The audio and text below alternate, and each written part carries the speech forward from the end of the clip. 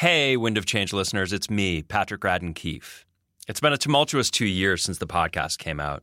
I've been thinking a lot since Russia invaded Ukraine about that experience we had in episode 2 when we went to Kyiv for the Scorpions show and felt how strongly the message of Wind of Change resonated with Ukrainian fans. The Scorpions are back out on tour. I'm going to go see them in the fall. And when they play the song, they've been unfurling this big Ukrainian flag in solidarity. But today I wanted to let you know about a new project of mine. It's a book called Rogues, True Stories of Grifters, Killers, Rebels, and Crooks. It's just out, and there's an audio version from Penguin Random House Audio, which I narrated. If you enjoyed Wind of Change, or my books Say Nothing or Empire of Pain, I think you'll like Rogues. It's 12 discrete stories, all of them true, and all of them pretty outlandish. There's a big story about the hunt for the drug lord Chapo Guzman and the very weird experience I had when, after he was captured, El Chapo asked me to ghostwrite his memoirs. I did not take him up on it. There's an account of this Dutch woman who's living in hiding after she became the lead witness against the biggest gangster in Amsterdam, who also happens to be her brother.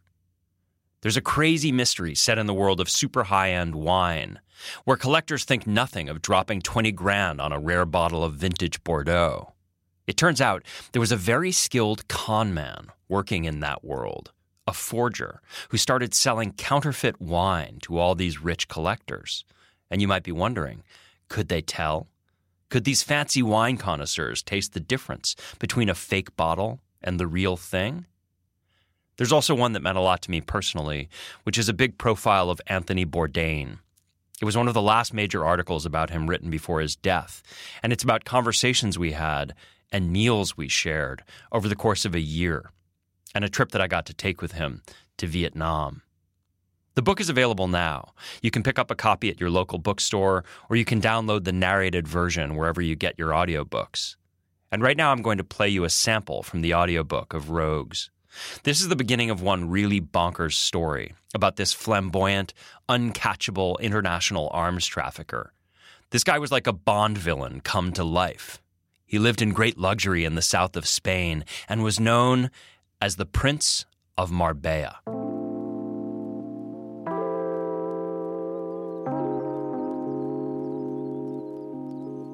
Palacio de Mifadil, one of several homes owned by the wealthy Syrian arms merchant Munzir al-Qassar, is a white marble mansion overlooking the resort town of Marbella on the southern coast of Spain.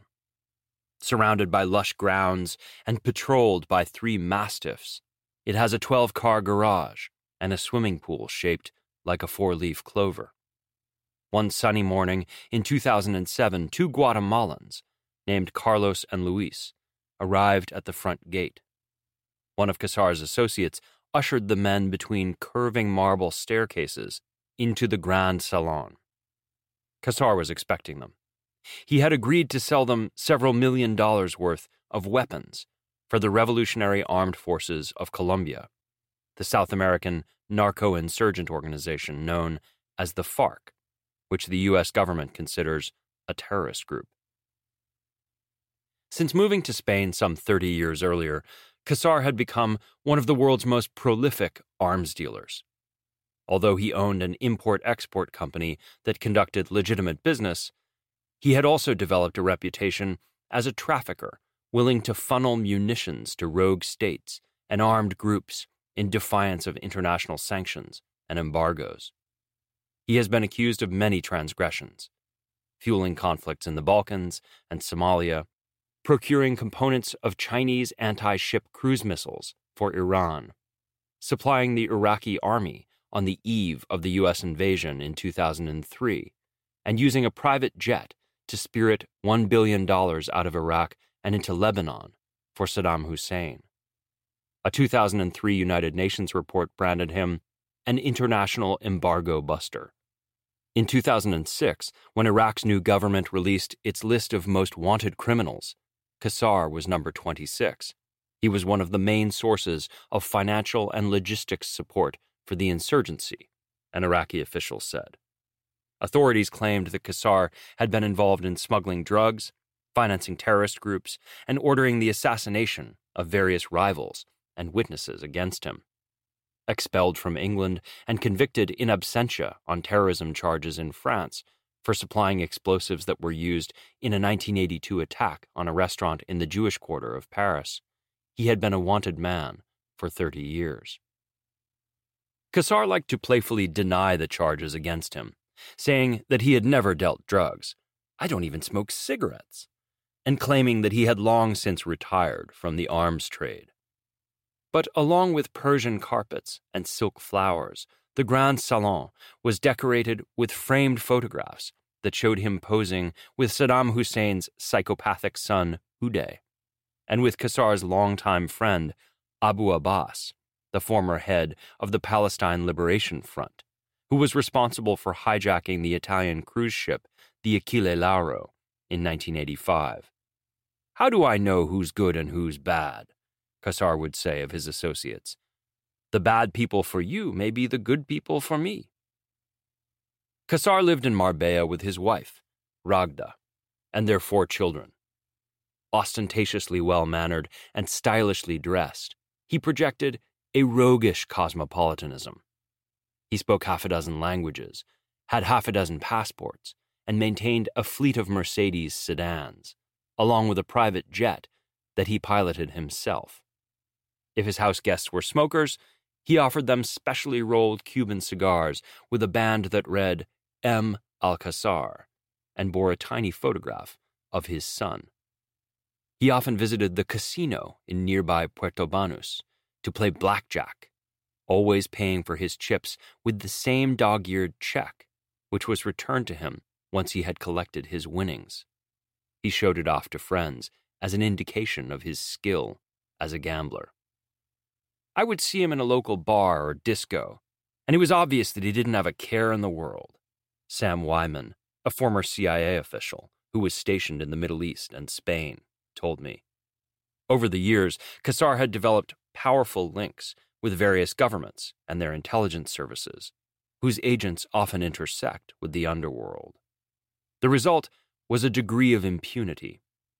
He was a protected person, in some respects, by virtue of his relationships, Wyman said. These connections, coupled with strong legal counsel, had allowed Kassar to avoid significant jail time.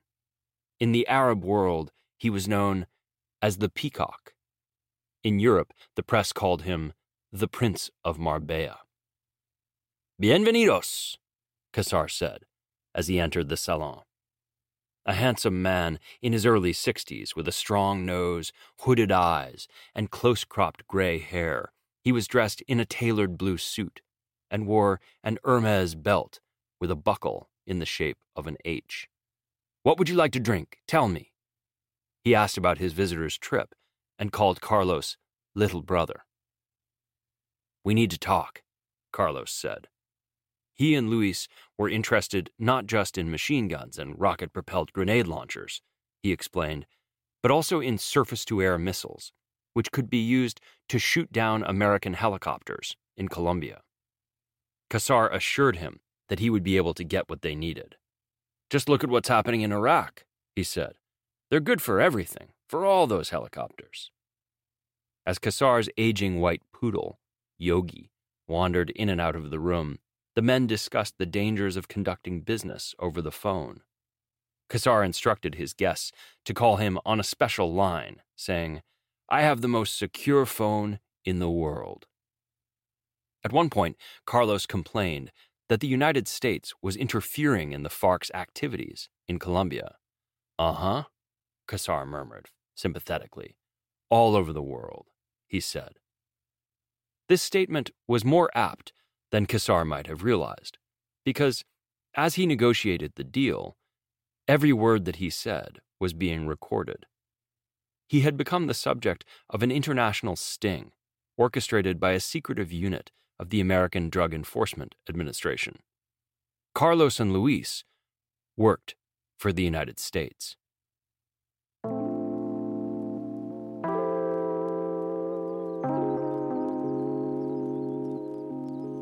If you want to find out what happened with that investigation, I hope you'll consider picking up the book. Or better yet, getting the audiobook, which has the whole saga of the Prince of Marbella and 11 other true tales of skullduggery and intrigue. The book is called Rogues, True Stories of Grifters, Killers, Rebels, and Crooks. It's written and narrated by me, Patrick Radden Keefe, and it's available now from Doubleday Books and from Penguin Random House Audio. Thanks for listening, and happy summer.